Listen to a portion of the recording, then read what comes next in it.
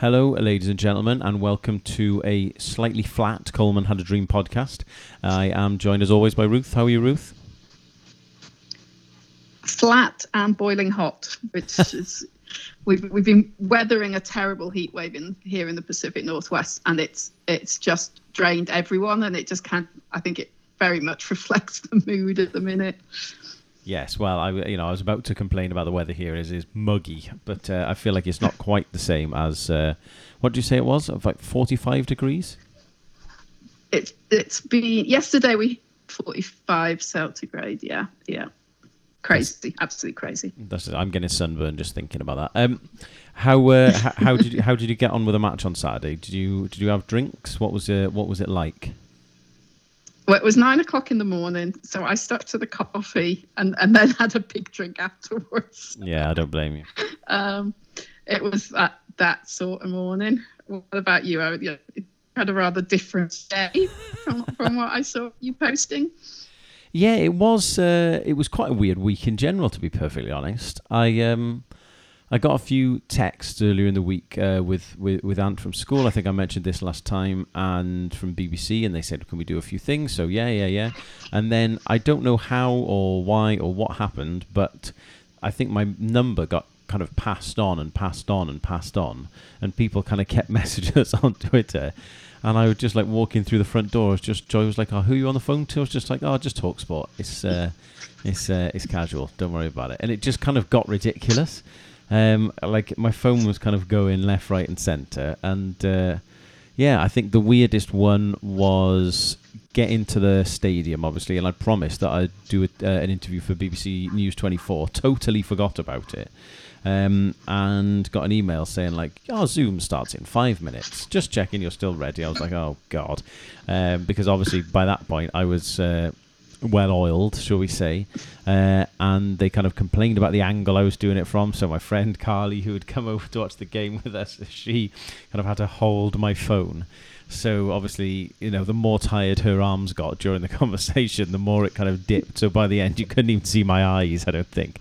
You could just see the tip of my nose and the peak of my floppy hat. But to be honest, it was quite a weird experience, to be honest. Like, being back in football was amazing.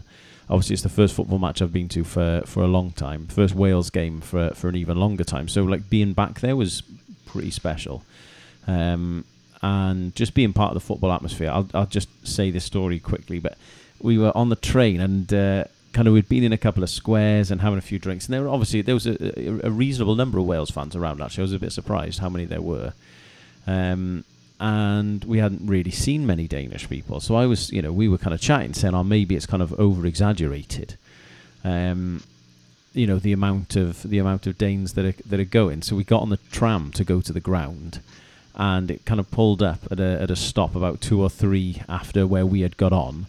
And it was like a Scooby-Doo cartoon where they've just got the same repeating background on a tiny little loop, like Scooby-Doo running past the same building over and over again. It was like we were going past the same Danish lads over and over again. I'm not joking. There were hundreds of them. And we kind of all looked at each other just like, "Oh, God, there's actually really quite a lot." They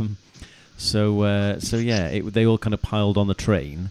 And it was like Corona didn't exist. They were all just singing and bouncing around, and I had some fat bloke's boobs in my face, and it was quite a unique experience, to be honest. But that sort of excitement and everything else about going back to a match was really amazing. And kind of walking into the bowl and seeing that stretch of green and seeing the big stands and everything else. It was genuinely quite. I don't want to say it wasn't quite emotional, but quite like. Yeah, it was quite overwhelming, I would say. And like, we were surrounded by the Danes and singing the anthem and stuff. I thought I was going to get kind of teary, but you didn't really have a chance because there was no one else. You just felt like you were singing on your own, really. It was quite surreal. But I saw a kid from school before I went in, high-fived him and his dad. Never met the dad, and obviously I was a bit pissed and just come off doing some TV interview. So it was all a very surreal experience. But I think the excitement of it all was amazing, obviously, but brought back to earth with a bump with the game and the result. But I think definitely the worst bit was every time the Danes scored, they just threw their beer up in the air. So it was bad enough that you've conceded a goal. You then straight away stink of lukewarm Heineken for the next however many minutes. And of course, when that happens 4 times, it's I would describe it as a fairly unpleasant experience.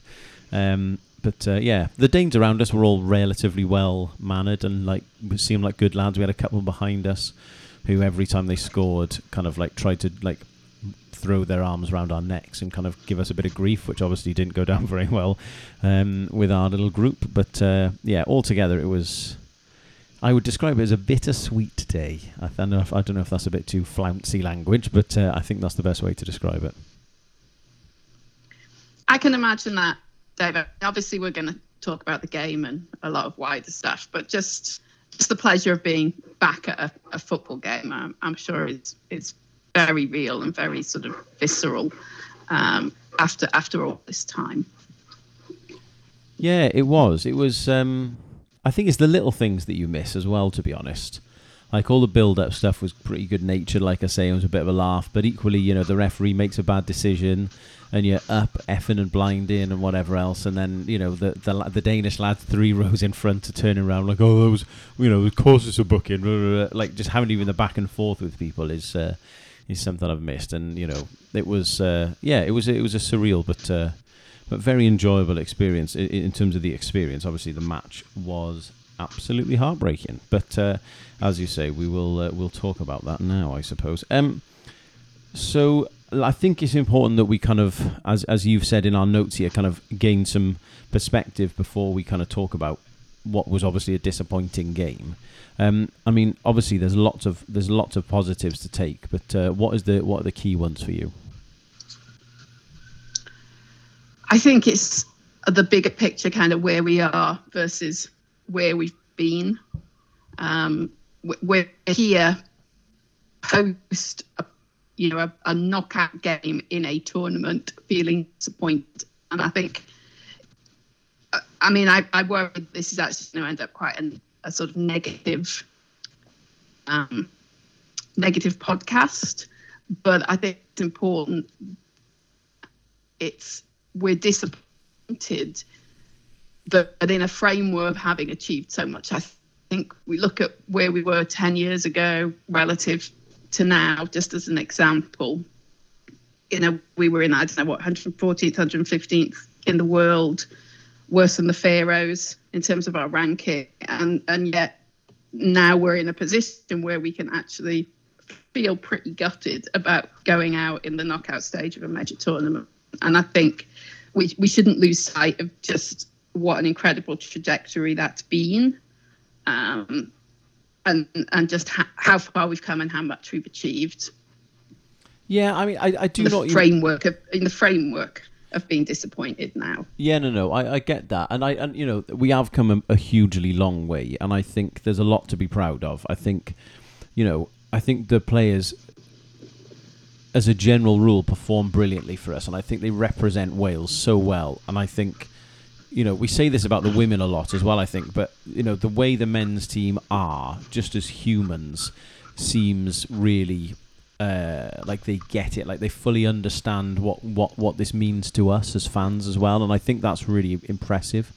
And I think that is a part of everything that they're doing. It's not just the success, but it's also the backing that they get and the belief that we have in them. And and that's because of their excellence on the pitch, really. So it's a difficult one, really, because I was and remain very disappointed about the weekend.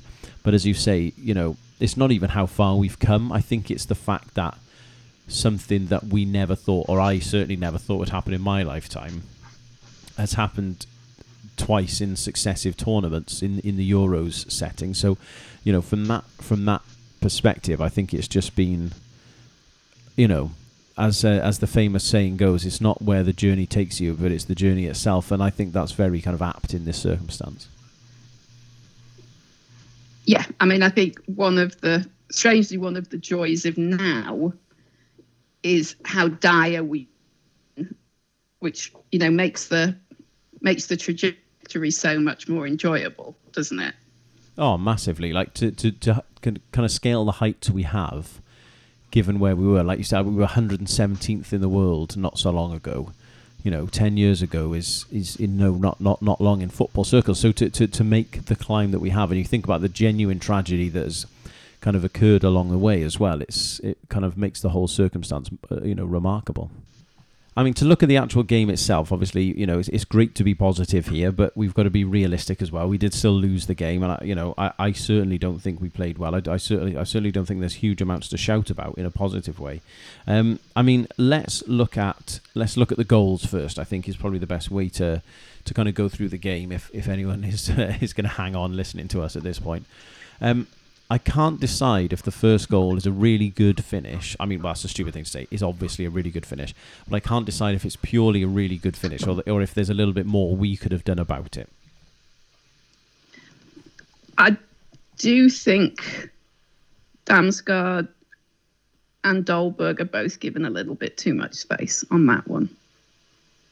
Yeah, I mean, I would have to agree. I think when I watched it back today, obviously before doing this, I just couldn't kind of shake the feeling that Dolberg's... I think he had 4 touches on the edge of the box, and the closest someone got to him was Mepham at the end.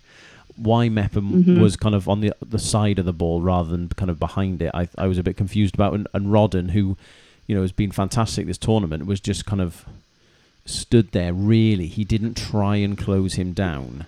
And... it was kind of symptomatic of something that I thought kind of happened through the whole game in terms of where the goal came from.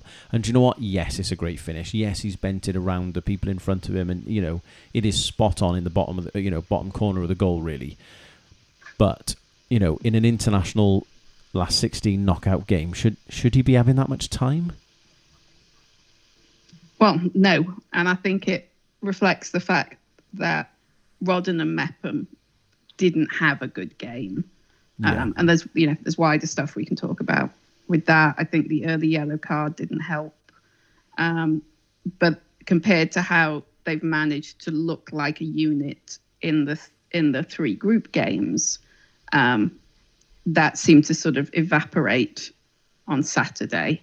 And I do think there was a little bit of standing off when we needed to be more assertive, particularly in the D. I think the frustration as well was that we did start well. Like the first 20 minutes or so, up until Bale having his shot, really, I thought, we looked quite confident and comfortable. We looked a threat. And then, 5 minutes or so later, we struggled to keep the ball for a few minutes. And the next thing you know, they've obviously scored this kind of, I was going to say wonder goal. It's not a wonder goal, but, a really good goal. And it just seemed to just kill us. I just never felt from that moment on we were going to get back into the match, really. Just, I don't know, by the manner of the players in the game and everything around it. Well, obviously, the first 20 minutes I thought we did really well, and we were on front foot and the more impressive team at the start of the game. And then the Danes addressed the issues, and we never did. They pushed Christensen up to become an extra midfielder. And that basically felt like almost the end of our involvement in the game somehow. We just did not address that change.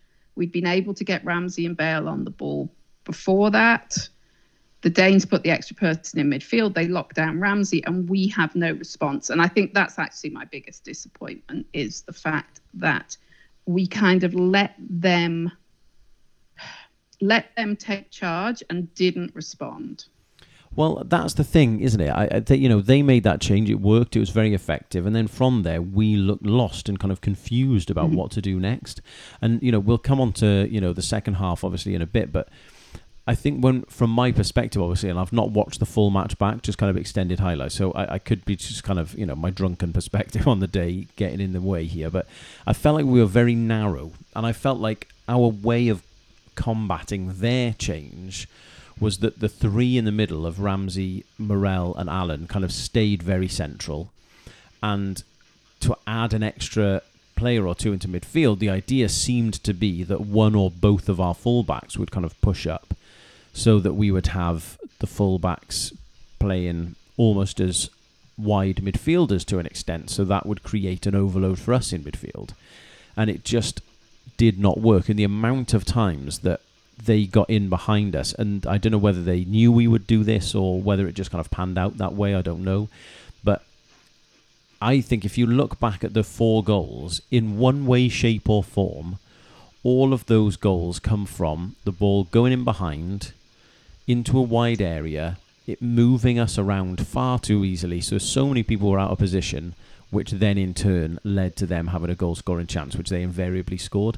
And, I think maybe I'm being a bit touch harsh on the first one, but it did come from an out-to-in sort of move.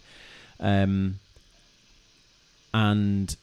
Mepham's out of position. Rodden's not closing him down. And if you look at Ben Davies on the first goal, for example, he's almost on the penalty spot. He's so narrow. Like, we looked really, really shapeless. And I think whatever we did, if we did anything, definitely didn't work. And as a consequence, the fact that we kind of plundered on with it for the rest of the game really, really frustrated me. And I think, we were saying at the ground, we need half-time here. We need to get in at half-time. Surely we're going to have a change of shape. I really thought we would go to even 5 at the back and the false 9 thing or something like that. Just to try and match them up in midfield a little bit more. And we came out at half-time, and after half-time it was just kind of more of the same. And it was very frustrating, and it did feel a little bit, looking at some of our players, Alan and Morel looking tired, for example. And I think something that you made the point of, we tried to set up for the break, but we never really looked like we were going to play that way. Yeah, I think that was another of my disappointments. I think we seemed to aim, as it were, to play on the break, and then never. How many runs did Dan James have? I can barely think of any. We never seemed to utilise that, particularly when one of their weaknesses was the slowness at the back, and we never really pushed at that. Perhaps for the first 10 minutes, but beyond that, we never really seemed to dig in there and ask them questions. And I feel like we went one behind, and in games recently, that's almost been like the spark that's woken us up, and we've kind of dug our heels in, and we've come out, and we've battled for things, and we've pushed back, and we've stepped up the press, and it's had a good positive reaction. Whereas this time when we went one down, it was just like almost like a shrug, like, well, what do we do next? And there was no response to that. There was no, as you say, there was no tactical change. I don't think it was helped clearly when Connor Roberts had to go off. That unsettled us. We kind of dragged ourselves to half time, and I'm with you. I was assuming that we'd come out with something different in the second half, whether it was change, as you say, to us kind of 3/5 at the back, have more obvious width, try and use Bale and James a bit more, pull a false 9 in, something. And it just was more of the same. And that asked no questions of the Danes and let them carry on doing what they'd managed to do in the second half of the first half and take ownership of the game. And we just, like the whole of the second half, it never really felt like we were putting them under any pressure whatsoever. And I'm really disappointed by that, because one of our strengths recently, and we've talked about this often, is being able to dig out a game when you're behind. Yeah, and we just didn't do that. I felt like we didn't really contribute to the game. Like you said, we had no shots on goal after the 18th minute, which was the end of our kind of strong spell. And when Christensen came into midfield almost, and and that is exceptionally frustrating. I mean, to look at the second goal, I mean, I don't know if I want to pull at the VAR thread, just because I feel like I might put my head through a wall, but. My frustration with VAR has always been there still are humans operating it. And if you're not going to utilise it, then there's no point. And the inconsistencies between things that have happened, even in this tournament, in games, Ampadu's red card obviously is still annoying me, but, Lukaku did it, a couple of nights ago and there was nothing there. In the England game today, someone did a worse challenge and got a yellow card. And it's the inconsistency is what gets me, because is it you could possibly make the argument it's maybe a bit of a soft foul on keeper Moore. If you wanted to, you could make that argument. Be that as it may, it is absolutely, unquestionably 100% a foul. And I just, for the life of me, don't get how. What is the point of having the system if you're not going to go back and check? And I don't know whether the argument was it was too many phases back in play or what. I don't know, but it was infuriating. The only thing I will say is that when the ball eventually comes forward, at a point there, I think it's 4-on-2, maybe even 5. There is no way on God's green earth that from the position, foul or otherwise, that we should be conceding a goal there. Two things. I'm as frustrated as you about the VAR situation because I'm with you. I think you either use it and you try and use it to be consistent, or you accept that there's human beings involved in this and you let the referees and the linesmen get on with the game. I think it's one or the other. And we seem to keep falling in this halfway house of VAR sometimes sorts things out. And then there's other times when VAR sorts things out that don't need sorting out, A frustration which you might not be aware of was from the television coverage, certainly what we had out here, was VAR did look at the second goal, but they looked at whether the ball had gone over the sideline. Yeah. As it was coming down on the Danes' right-hand edge. And I'm like, well, if you're looking at that, why aren't you looking at the foul? Because at that point, the foul is like 5 seconds earlier. It's they're so close to each other that you can't make an argument about the timeline at that point. If you're prepared to look at the ball going out of play, then you should be looking at the foul. So that was frustrating. But ultimately, I'm with you. We shouldn't be conceding, regardless of what had happened to Moore, regardless of whether the ball had gone out of play. Under that set of circumstances and that kind of manpower, we shouldn't be conceding.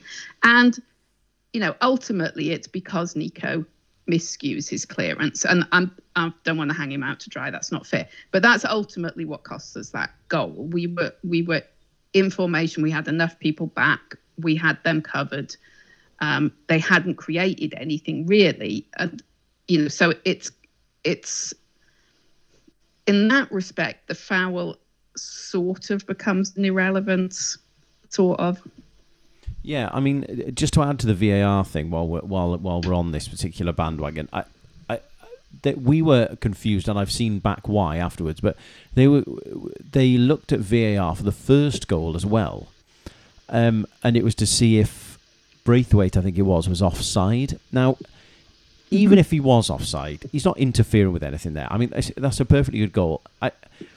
It just, the way it's slowing the game down and is used so differently from one game to another, it blows my mind, and it really, really annoys me. To go back to our goal there, the ball comes across, and again, I just don't know for the life of me. And I agree, I'm not hanging Nico Williams out to dry. He doesn't need me to tell him that he's messed up there. I just don't know why he's not let the ball run across him and just deal with it with his right foot, because he's under no real pressure. And, this is something we're going to come on to in the wider context of things, is the playing time. And I felt like it really did make a difference in the end. And I think a moment like that is where someone's young and inexperienced, hasn't really played much this season, never mind international football, and top-level football. And it seemed to me like that, a combination of inexperience and, not having played recently, kind of told for him there. I agree, and I think our communication was bad. Someone should have been telling him how much time he had, and that there was no man coming in on his right hand sort of blind spot side. That he had more time than perhaps he realised. That sort of communication seemed to disappear in this game, and we got much better in the group games, I felt, about communicating across the back line. That was another factor that I think that fed into Rodden and Mepham having poorer games in Amsterdam. I agree. We'll talk about it more later, but I do think there's a question I feel about bringing Nico on in that particular game under those circumstances. When Roberts was injured, it was about 15 minutes after the Danes had asserted themselves and changed their formation and taken control. And so it's not as though we weren't aware that they were now in charge of the game. And I do question whether adding another very inexperienced member to that defensive core was the right move.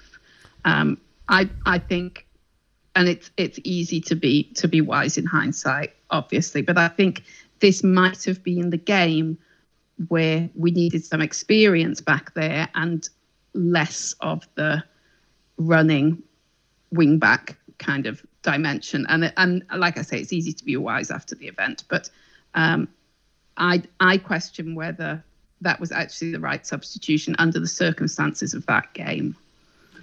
I'll be honest, I think that in hindsight too. With that said, at no point during Nico readying himself and then coming on did I say to anyone around me, I'm not sure he's the right man here. So I don't want to say that now, because I think that's really harsh. And especially because he has done well for us on the whole since he's come in. And he was, maybe you could say he was due a mistake. I for a young lad, I don't know.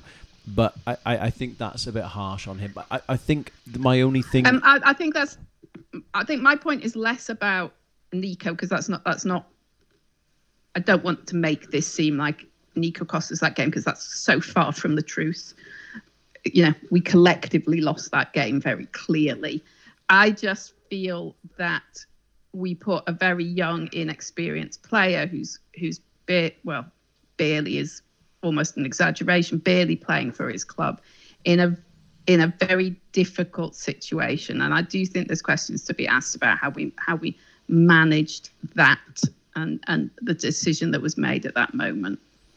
I'm not disagreeing. I take your point wholeheartedly. My point is more that I certainly anyways wasn't critical of it at the time, so I don't want to be critical of it after the fact, because as you say, it's easy to be wise after the event. That's more what I'm saying really. But I think the reality is, I think they did target our fullbacks in one way, shape or form, and I think that's something we have to be aware of. I think a lot of goals came from those areas. Again, even that goal has come from, obviously, once Moore has been tackled, the ball does go down that left-hand side. Ben Davies is high up the pitch. Joe Allen is the one who comes across the cover. So again, they've got in behind our fullback, and then the other fullback has made a mistake. So that, for me, that's the issue for me is more, the fact that they've scored 4 goals. Not exclusively from getting in behind our fullbacks, but some sort of thing happening in our fullback area has cost us 3, you could argue 4 of the goals. And that's the thing that I think is frustrating to me. I mean, even to look at the 3rd goal, I mean, it was... I love Ben Davies, and again, I'm not digging anyone out in that sense here, but I just don't know where he's going. When that ball is about to be crossed in, he kind of darts to the middle of the edge of the penalty area, and then realises he's no idea why he's done that, and tries to cover, slips, falls over. But again, in that time, no one gets anywhere near that lad, and just a dreadfully, dreadfully poor goal to concede. Yeah, I'm nothing to disagree with there. I mean, I think there are, as you said, there are defensive questions for at least goal 1, 2, and 3 against us, and it's another example of us not reading the space well and closing down and making them earn the goals. I mean, I think that was one of my disappointments, was actually the Danes didn't have to do much at all to beat us 4-0. And yes, admittedly, 2 of those 4 are, from 88 minutes and later, and there's a whole load of other things going on in that last 5 to 10 minutes of the game. But I think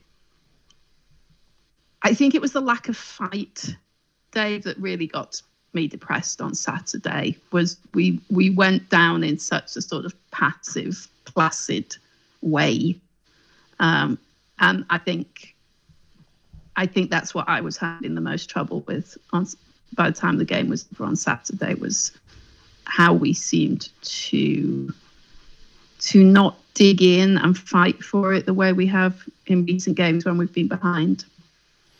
Yeah, I think that was my overriding feeling after the match, if I'm honest. I mean, the fourth goal, there's not a huge amount to say. You know, again, poor defending. I feel like they've moved us about at the back, and, you know, it is what it is. And obviously, Harry Wilson's red card, I don't want to kind of dwell on that too much before we go on to the wider, bigger picture stuff, but maybe I'm being one-eyed, but I've seen that back, I'll say 30 times. It's obviously a foul. I cannot see a world where that's a red card for me. And I know it doesn't affect the matter of the I don't think it affects the game or the outcome of the game, obviously, in any way. But it just is this nagging feeling of what is going on. And this Joe Rodden is obviously brilliant, but seems eminently quotable or memeable, if that's the right word, where there's this brilliant video of him when the ref is sending him off. He just kind of walks up to him and just goes, "Ref, you have been terrible. You have been terrible," and I just can't disagree with him. And you know, it was I just can't even see how they've got to that point, because it looks like it's like the side of his foot has caught his calf. I mean, it's not like he's stamped on him or he's not kicked out at him. They've just, I don't know, maybe I'm being a bit too one-eyed about it, but for me, I just don't see it. I think it goes back to what we were saying earlier about the inconsistency. It's very difficult to understand what is a foul, a yellow card foul, and a red card foul at the minute, based on what we've seen across the, whatever it is, 40-odd games that have been played so far. There is clear inconsistencies with what the referees are applying, and I think that's the hardest bit, is trying to understand what is what, and therefore what your parameters are as a player, what you can and can't do. I think it's felt like a moving goalposts through the whole tournament. Yeah, and I think that is one thing that has really frustrated me, especially in our games. I think we have been harshly treated by refs. I mean, to look at the kind of wider issues, you're definitely right. The lack of fight was definitely seemed a thing to me. The biggest factor, I think, is the lack of game time. I think I saw a stat afterwards that the Danes through the club season have played something like 3 times the amount of minutes that ours played, and you could see that. Like, the midfield looked tired. Bale didn't look himself. The lack of kind of, I don't want to say teamwork because that sounds wrong, but the lack of, I don't know, an effective playing bond. We lack cohesion in Amsterdam, definitely. That's the right word. Across all parts of the field.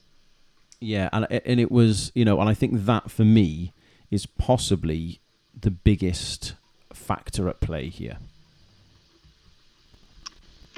Sorry, you mean the club minutes? Yes, is the biggest factor. Yeah, I think it's difficult not to see that as a concern, because you look at the spread of who has and hasn't been playing minutes across that team, and really you know Connor Roberts has had some regular play, Kiefer Moore's had some regular play, and that's probably about it across that team, between people's injuries, the starting 11 at least, between people's injuries and kind of standing in their respective club teams. And that's a huge proportion of your starting 11 to be affected in that way. I do think that throws up a wider question, though, Dave, of the squad and the makeup of the squad and who we were taking, because there are players we left at home who've had more regular club exposure this season. And so if we're saying that we feel it's an issue that so many of our players haven't been playing regularly for their club team, then I do think there's a question about the fact that there were players we left at home that have been playing more regularly. Tom Lawrence might be an obvious example. So I think we can't put all of the query sort of holistically at that external factor. Like we can't control how often Joe Rodon is playing for Spurs, but we can control who is in the 26. And I think if we're asking the question of this was a problem we faced, then I don't think we necessarily did what we could to mitigate it when you look at the 26. I've been really back and forth about this. I don't want to say too much, because in hindsight, as we say, hindsight's 2020, it's easy to say some of these things. But I do think there are some stuff that we have been saying here for quite a while that I stand by has made a negative impact here. And I think a lack of striking options in the squad, absolutely undoubtedly in that final game in Amsterdam, made the lack of options off the bench was a huge issue. I would add into that, we were talking about Volks. Someone like him who's been playing regularly, who's all action, can get a bit more further forward than someone else.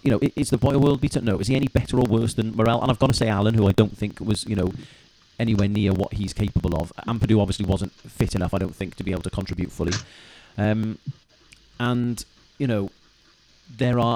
There were things that could have been done to mitigate that. Would it have been, the easy decision for the manager to make? Absolutely not. We've heard there's been an issue with Volks. We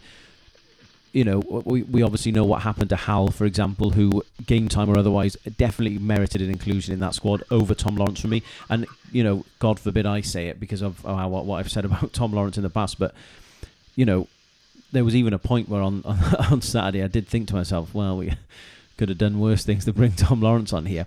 And I'm not going back on my standpoint on that. I very much stand by it. But there were definitely things that could have been done. I was less calling for this, but even someone like having James Chester in the squad, at least someone who'd played regularly,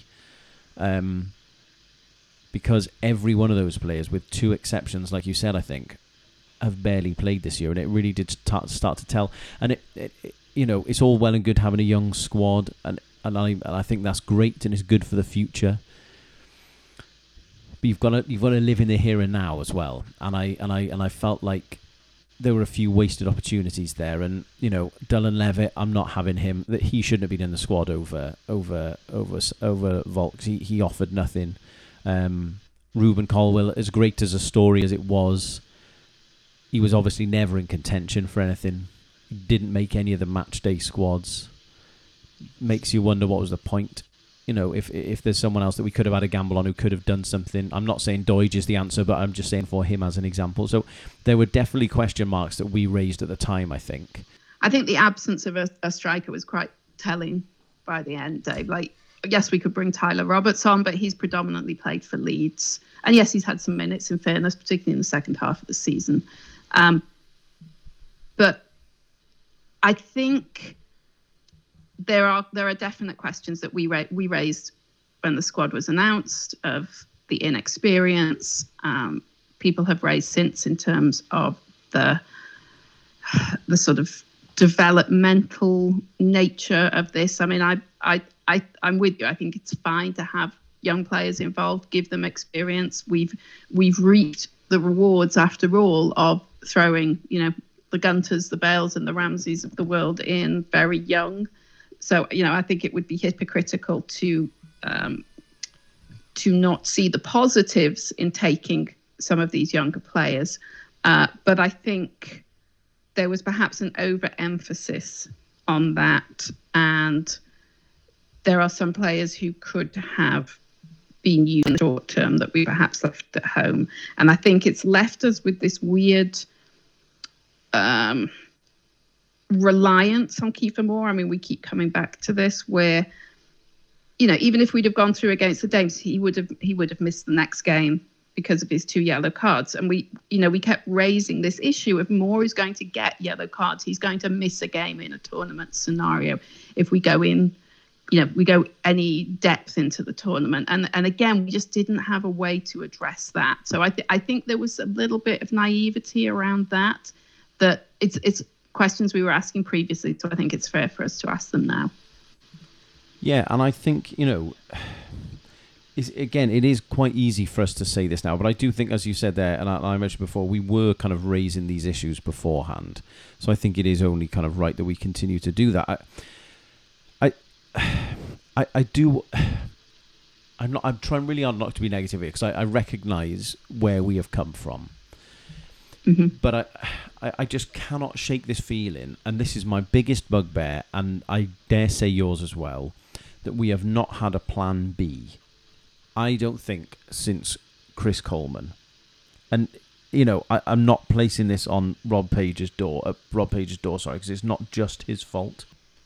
Chris Coleman didn't really have a plan B. Ryan Giggs has experimented with this kind of 3-5-2 false nine type thing, which Page has then carried on, but it's not really been used as our plan B. And I just felt like on Saturday we were crying out for a plan B, and that was the time we needed it. That's what we've been talking about, and it happens, and we have that opportunity, we have that moment. And with all due respect to Tyler Roberts, we bring off the man who's looked most likely to score us goals. I mean, Gareth Bale took one off Kiefer Moore's head at 2-0. That goes in with 20 minutes to go. Maybe the game changes. He was our only way back into the game, really, and we've taken him off for Tyler Roberts, who's never scored for Wales. He's never looked like scoring for Wales. I've said a lot of times that I don't think he's up to it for Wales. Yet he was the one who was tasked with coming on, and that is that game why we needed a plan B right there. And our plan B was to take off what I think is our biggest threat. And I just, I could not believe what I was seeing in the stadium when that happened. I can't disagree with that, Dave. I think it goes back to what we were just saying about having recognised a striking option. But I think, as well as my concern around us not having a plan B, I don't think we had an embedded and an established plan A. The fact that we played our warm-up games predominantly with a back five, although kind of by accident with a back four on occasion, and then went into the tournament and played a back four, tweaked it again for the Italy game. I think we seemed to be still in developmental mode at a point where we needed to know what we were doing. And I appreciate it's been a horribly topsy-turvy season. I appreciate we've had camps affected by injury and players that haven't been available. And I appreciate in this, as we went into this tournament, it still wasn't clear who was actually going to be through their injuries and on what sort of timeline. I fully appreciate there was an awful lot to juggle here, but I just think we're still suffering from, as I say, being in sort of experimental, developmental mode. You just can't be in that mode going into a tournament. You have to know what you're doing. I mean, do you think that the travel situation impacted things to an extent as well? I think we looked tired in Amsterdam, so I think it would be reasonable to say that the schedule, it certainly didn't help. Everybody in Group 2 has had clearly a much worse schedule than teams in other groups. But then you have yesterday, they got through 120 minutes and looked competitive for all of it and kept going, and they went Rome. They were Rome Baku, so they had it even worse than us. So I think naive to think that it didn't have a negative effect. I think we've got to be careful we don't overstate that, though. No, that was my thought. I think we're in danger of looking for excuses here to kind of suit our narrative a little bit. Mm-hmm. Were we treated unfairly, in inverted commas? I don't really like that expression, unfair, because it sounds like we're Kevin the Teenager on, I've forgotten the name of that bloody TV show now. Harry and Field and Chums, there you are.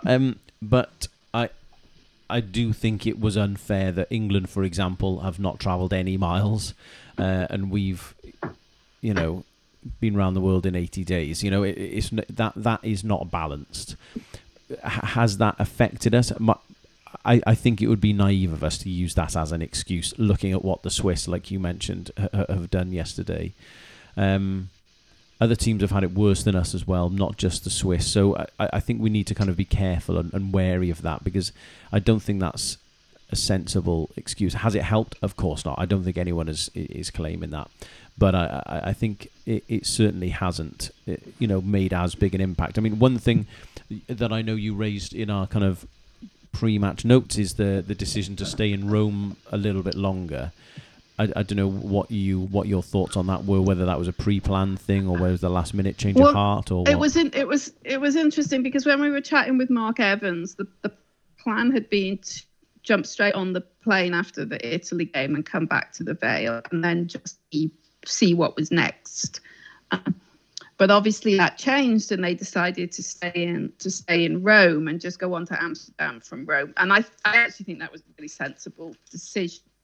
I think it was interesting that was a decision that was made once they got to Rome. And I wonder if the sort of the wear and tear and miles was starting to show at that point.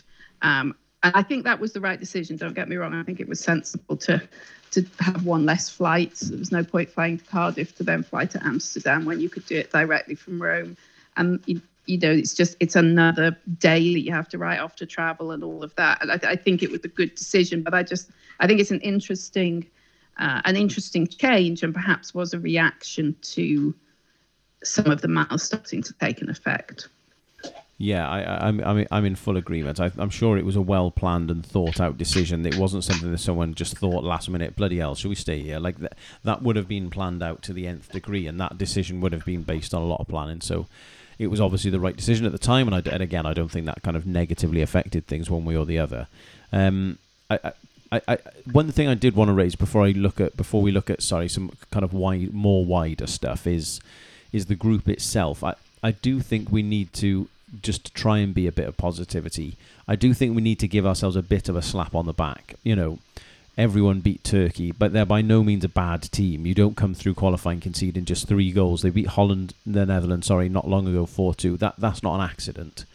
They are a decent side. Okay, they didn't perform, but they are still a decent side. Switzerland obviously proved last night how good a team they are capable of being. And obviously Italy, to keep them to 1-0, given the circumstances, I do think, whilst our frustration is justified, I do think we need to give ourselves a bit of a slap on the back. I hate the thing of just saying, yay, we got out of the group, because I think we need to be bigger than that mentality. But I do think we equally perhaps underestimated it. I certainly underestimated the Swiss, and we saw last night just how good they are. I think we did very well to get out of that group. I think, before the tournament, I remember us saying that we would be incredibly pleased to get out of that group and get to the last 16. And I think with all of the other circumstances that are going on here, an unclear management situation, no CEO at the FAW, players that have barely played for their clubs, the injury situation and all the ongoing questions there, the travel arrangements to Baku. I think getting out of that group was an achievement, and I don't think we should lose sight of that. And I think we have to, it goes back to how we started this pod, that we have to remember where we are and what we've managed to achieve. And I think particularly coming back against the Swiss, I think that was a really good result. And the doggedness that we showed there, and the same, some of the play against the Turks, we played some beautiful football in that game. We shouldn't lose sight of that. And I think we also showed something against the Italians, and admittedly it wasn't their starting 11. It wasn't our starting 11. And to hold them to 1 goal under the circumstances with the 10 men, I thought we did really well. And I'm with you. I think we have to remember what getting out of that group says about where we are. Yeah, I mean, I think we've got to be realistic to an extent with our situation at the moment. I think it's all well and good for me saying, we should have done this, we should have done that. The situation, like you said, our players not playing club football, there's not a lot we can do about that. There weren't many alternatives to pick from. You've just got to hope you can do enough to get them ready. And, I'm not saying the coaching staff didn't get them ready, but there's only so much you can do in that circumstance. You can only play more match minutes by playing more matches. And, it's a difficult situation. So absolutely, we've got to be sensible about where we've come from and realistic about that. But I do think, looking back at a more wider picture, I really think it's so important from this point onwards that we don't sit on our laurels to an extent here and just say we did well to get out of the group. That's us. We're happy to be here. I think my big thing, you alluded to all the issues that are going on in the FAW at the moment. We haven't got a CEO. The manager's the interim manager, whilst our other manager, is in a hell of a mess. There's a lot of kind of ifs and buts and maybes here, and I do think this is something that needs to be resolved in the future and quite quickly to move forward. Because is Page the right man for the job? I've said the whole time I don't think he is. Long term, he's done a good job in the circumstances, and I've said from the start of this that I don't think he's the right man for the job long term. But these are things that do need to be resolved now. He's done a good job for now. He will keep us around that area of we're top 20 in the world, and that in and of itself is a good achievement. But I think we should always be looking to strive to improve, because otherwise, if you don't, you go backwards very, very quickly.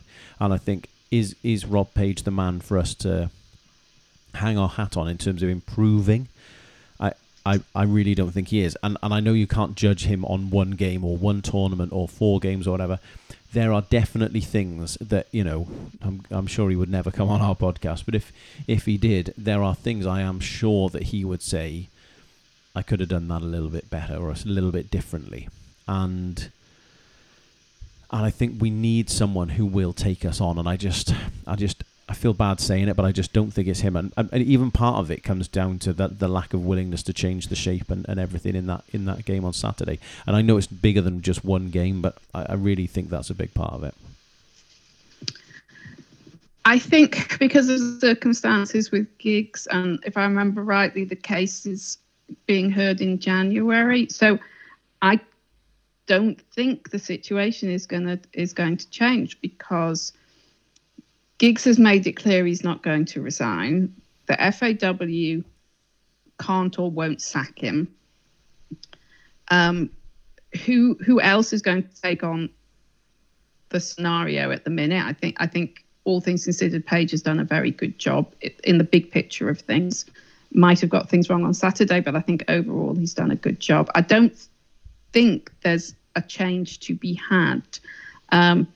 And I think that's one of the things that concerns me, because obviously by the end of the autumn, we'll know where we stand with the World Cup qualification groups. And it was interesting. I can't remember I think it might have been the S4C interview that Page gave, but he was already talking about the March playoffs, as though that were the best we could hope for, as opposed to going for a win in the group. And I realise it's a difficult group to win, but the language concerned me a little bit, that it was already playing for March as opposed to playing for a group win.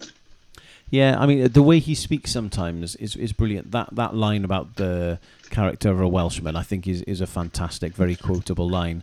But equally, you've got to get things right on the pitch. And, you look at Southgate today for England as an example. I know we don't like to talk about them, but Southgate loses that game, he probably loses his job. He wins the game, he's a national hero, and unfortunately that's what it comes down to in big major tournaments. That's the way it is. The Germans now, the flip side, Löw, he's leaving that job on a very sour note. The bloke won in the World Cup. In international football, you do live and die by what happens in tournaments. My big concern is that you're right. Is that there isn't a window of opportunity here to do much. I don't know what the alternative is, because Stuyvenberg, he'll probably leave now to focus on Arsenal. So we probably need to get someone in there who makes that decision. Is it Page? Is it the CEO? Well, God, we haven't got a CEO. Is it Giggs? Well, probably not, because we don't know if he's coming back. We'll let his contract expire, I'd imagine. We're just in this state of limbo, and it's all well and good to say, we'll just give it Page and for the World Cup qualifiers. But I don't think we're in a position where we can gamble on someone for the World Cup qualifiers. And the impossible thing is, I just don't know what the alternative is. It's really, really difficult, and it's a weird one to be where we are and feel like we're in relative limbo all at the same time from where we've come from, you know? Yeah, I mean, I think we've been fortunate that our ducks have lined up nicely. And now we're hitting the quagmire, and now we've got to see how we can get through it. You know, we're blessed with a few absolutely amazing. We've been blessed with an FW that have turned themselves around and become a very well-run and enviable organisation. And I think what they're doing, the wider stuff that they're doing, is amazing. I think their kind of cultural impact. And I think it's interesting, we've got all of those positives in the background, and yet it feels like we're in a bit of a quagmire and we're in a bit of a fork in the road at the moment. I think fork in the road is definitely the right way to say it, because the FAW have done fantastically well to turn themselves around from what they were and again to where we are. And I think it's important to notice here, from my perspective anyway, we're not being critical of the situation, because we do, you know, more than a lot of people and more than most recognise where we have come from. And we have all been, I'm not having a dig, but you have been on this journey slightly longer than me. And... You know, but I've been there. I know how that feels. All right, I've not had to wait quite as long, but I know. I'm aware of our history. You know, so I'm not. It's a difficult one to find that balance, because I sound like I'm being negative, but it's not about being negative. It's about trying to look forward, because I feel like we need to keep progressing, because, you know, your Bales and your Ramseys they're once in a generation type players. And no one's expecting the FAW to constantly produce world-class players like Gareth Bale and Aaron Ramsey. That doesn't mean that can't be our aim, though. You know, I don't think there's anything wrong with saying we want to have one or two world-class players per kind of cycle when we have a squad, and I don't think there's anything wrong with that. You know, we may not achieve it, but we can still strive for that. So my point, I guess, is that I want us to keep looking forward here, not just say, well, we've done something we never thought we would. Good for us. And I don't think the FAW will do that either. And again, I'm not being critical of them. I'm just saying that I do hope we continue to strive forward, really, and keep pushing our development. Because you look at Croatia and Denmark, for example, they're very small countries. They are still striving, they are still driving forward, and they are still trying to achieve something. And I think it's really, really important that we continue to do that, because we can compete as a small nation. These other countries are showing us that we can, and I think that's something for us to aspire to, I think. Got to agree, Dave. I mean, in the framework of things, we've come so far. We've had so many positives. We've had so much joy that I don't want to lose sight of that. I do wonder whether, in a strange way, the emphasis of youth in this particular squad and what we've been doing lately is sort of looking towards the World Cup, perhaps with more emphasis than we've appreciated. The only players in this squad with more than 30 caps are what you might think of as the six old timers, Hennessy and Bale and Gunter Allen, Ramsey and Davies. You know, everyone else is on relatively few caps. We've got a lot of young players that have got a lot of experience now through the national team. You know, have we sort of taken things by the scruff of the neck and said the development isn't happening at the clubs? We're going to have to find a way around it. We're going to have to develop them in game with us, and kind of taken this tournament on the chin, as it were, looking further forward, knowing that nothing that we could do this tournament would live up to the last Euros. So making it very much a building block operation with the World Cup in mind. And I don't know whether I'm trying to find positives that aren't there, but I just wonder whether there is a bigger picture here, perhaps, than just looking at this tournament.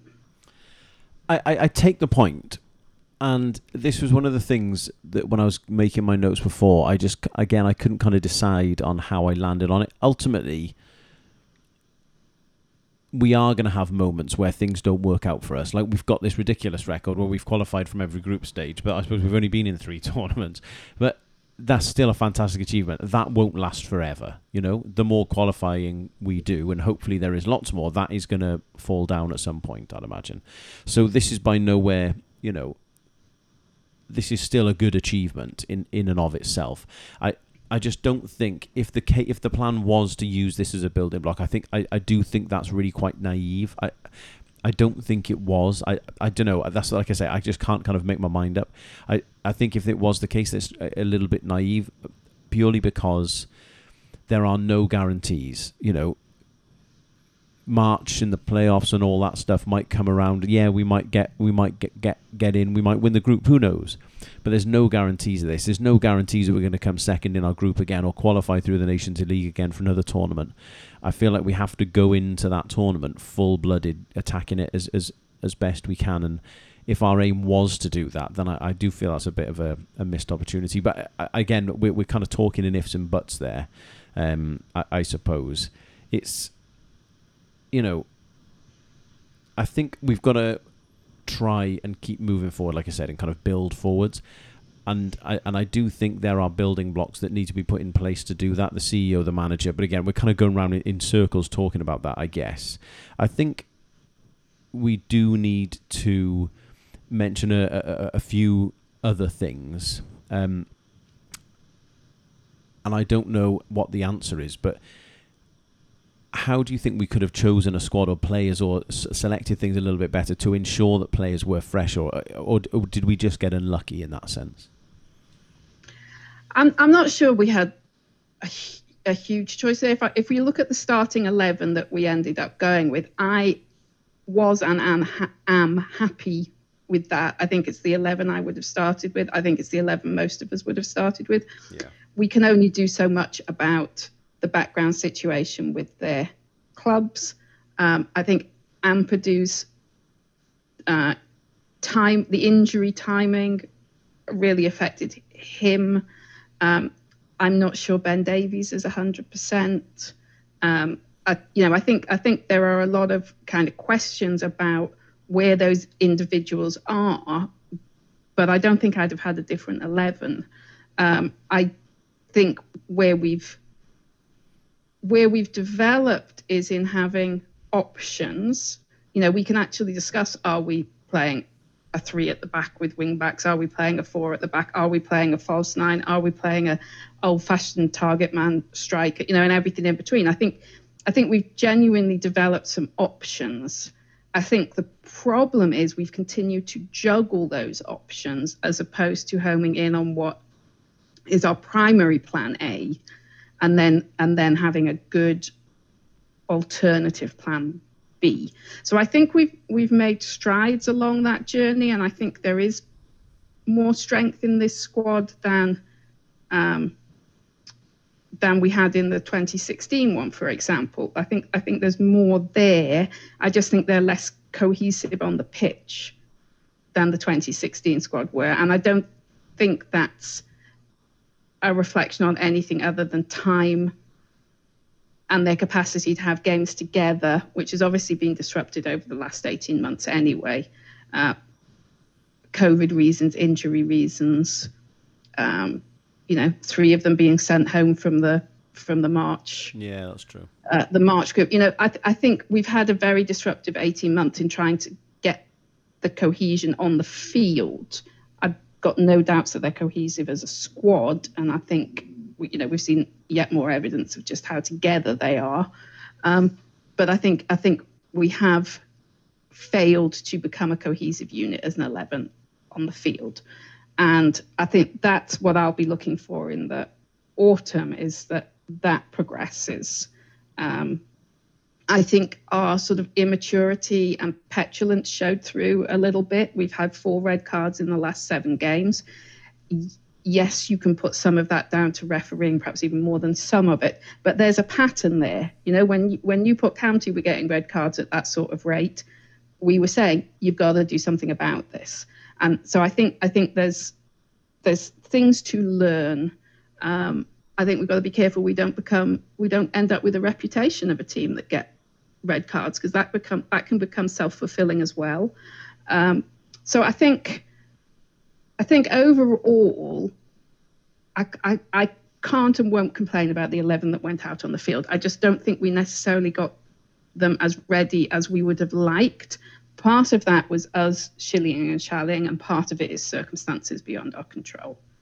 I do think, to add to that as well, we're trying to get some players back to a level that, if we're honest, they're never going to get to again. Like we're looking at Gareth Bale, that he's definitely on the way down. I'm not saying I want him to be dropped or anything, but we're trying to coax performances out of him that maybe aren't in him. We're trying to replace perhaps Gareth Bale in the medium term future. We're trying to replace, in my opinion, Wales's best ever footballer. We've also got to have that added context, and I would say Aaron Ramsey would be in one of our top 10 greatest footballers list, or at least near it. And again, he's someone who's not been at his best this season through injury and lack of playing time or whatever. So I do think the added context of not just the outcomes, but also the situational stuff for there. It's not like we're replacing Dan James with Di Brooks, for example. James is definitely a better player, but they're still similar. We're trying to replace or get stuff out of someone who is the best footballer we have ever produced. And there is also that contextual side of it as well, I think. So, it's easy for us to sit here and say this, that, and the other, and I think a lot of what we've said is fair and I think is accurate. But I also think that there is the added bits of context that, it's easy for us to forget. And I do think, there's also this side of me that thinks, come what may, these lads have done something for us that I never thought would happen, and that kind of pride in the team and everything that goes around it. And that's just the last thing I want to move on to is the backroom staff and everything that they do to produce not just what we see on the pitch, but also what we see on social media and the background stuff. And I find us doing this podcast is quite a weird thing in a way, because I was going to do a bit of a name drop there. What a dick thing to do. When I was on TalkSport with Max Rushton, he asked. So you've done it anyway. Exactly. He asked about the podcast and where's it come from and all of this. So I kind of told the story about how you and I met and all this other stuff. And I kind of started to think about it as I was going on. And you just think, bloody hell, like we've met or got to know in some way, shape or form, or spoken to, or whatever, like really a vast amount of people involved at the highest level of running Welsh football, that they make themselves open and available to, I was going to say two idiots. I'm an idiot, at least. I'll let you quantify yourself, Ruth. But, the fact that they give their time so readily to people like us is amazing. And, John Smith, the first team photographer, for example, I texted him and said, if you're around, I'd love to, say hi and kind of meet you in the flesh sort of thing, as we've had a bit of back and forth with him. And he texted me and said, can you tell me where you... Texted me back and said, tell me where you are on the ground. And he took a photo of our group from the other side of the pitch. He was behind the other goal to us and took a picture and kind of came over just before kickoff and kind of like took a few snaps of us and that it said he'd send on and kind of gave us a bit of a wave and a thumbs up. And, things like that matter so much, I think, to fans. And I recognise that we are in a privileged position doing what we do and getting, the contacts that we have. But I think there's a lot of stuff and a lot of people, like John, for example, who go under the radar. And we said this when we spoke to Mark Evans. And it's so true. And I think that, while we can bemoan what happened on the football pitch, I think to get to this point, it is bigger than the football pitch and everything that goes along with it. And I'm just so proud of supporting the team that we do, because I think they are genuinely a team. It's not just the 11 people on the pitch, it's everyone involved, isn't it? Yeah, I think the fact that we, as we've said already, the fact that we can sit here and feel a little bit heartbroken of going out in the last 16 of a tournament. Oh my word, what I would have given to have even been able to contemplate that for, 48 of my 53 years. It's just like, it is crazy. So going back to the FAW team, I think, you look at the way the time and effort that went into branding the training ground in Baku, with those inspirational quotes and photos and logos and everything just to try and make it feel home when it clearly wasn't, but just everything was done to make that feel like a base for the players. I thought that was, it's those things which no one's from the FAW is shouting about, but just the stuff they're doing, the artwork with their tweets, the involvement of the fans back home and integrating their messages through FC Cymru and all that sort of thing. The singing of the anthems by the number of schools last Friday was just inspiring.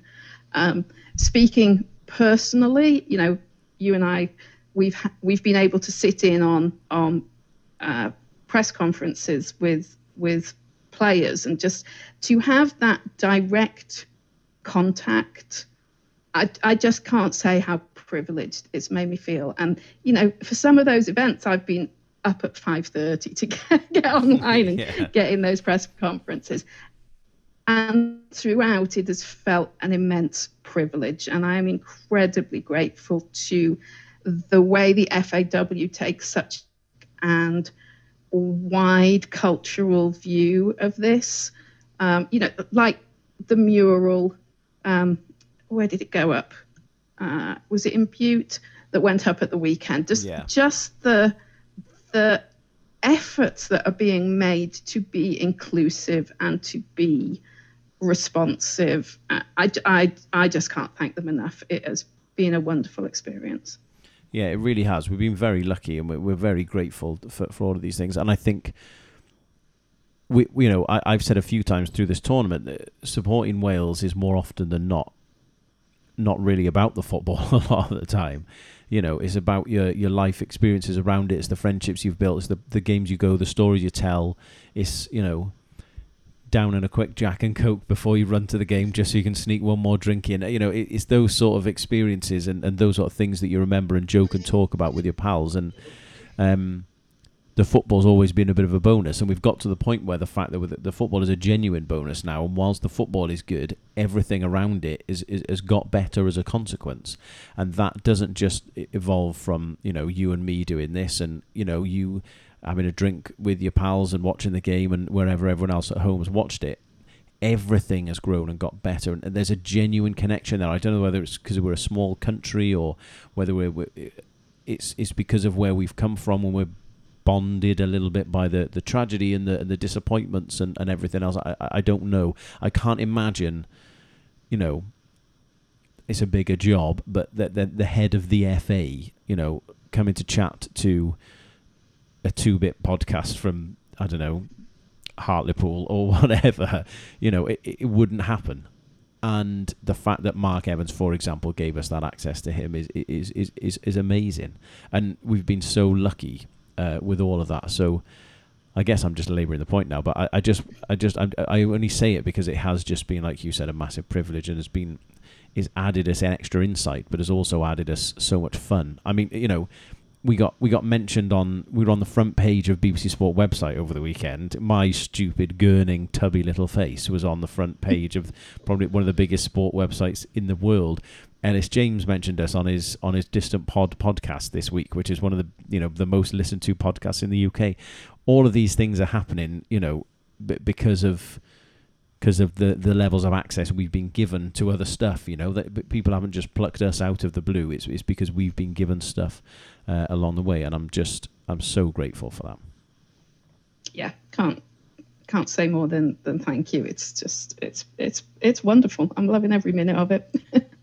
Well, that seems like a pretty good place to finish. I know we had a few other things we wanted to talk about. The Dutch thing was high on my list of priorities, but I think it's probably best we finish on a positive note. So thank you very much for listening. Thank you for sticking with us throughout the Euros. We've had a lot of fun doing this. We've had great interactions with so many people. I don't know if there's anything you want to add on that side, Ruth. No, I also wanted to thank the people that have been writing and contributing and making artwork for us as well. There's a little team there that have been a huge help too. Yeah, absolutely. Everyone who's written articles for Game of Wallard, post-match reports that some people have done that we've posted, and obviously the artwork, like Ruth said there. Yeah, we're just grateful. Our numbers have gone up reasonably well over the last couple of weeks, which has been a bonus to it all as well. So yeah, just a massive thank you from us, really, for interacting with us and making this kind of worthwhile. We've had some nice messages, so we are very grateful for that. So thank you.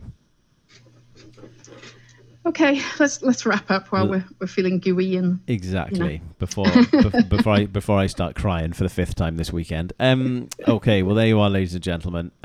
This podcast, like Wales's contribution to the Euros, is unfortunately over, but we will be back soon, no doubt, with more stuff to look forward to ahead of qualifiers for the men and the women in September and October, and much more besides, no doubt. So from us for now, thank you very much and goodbye.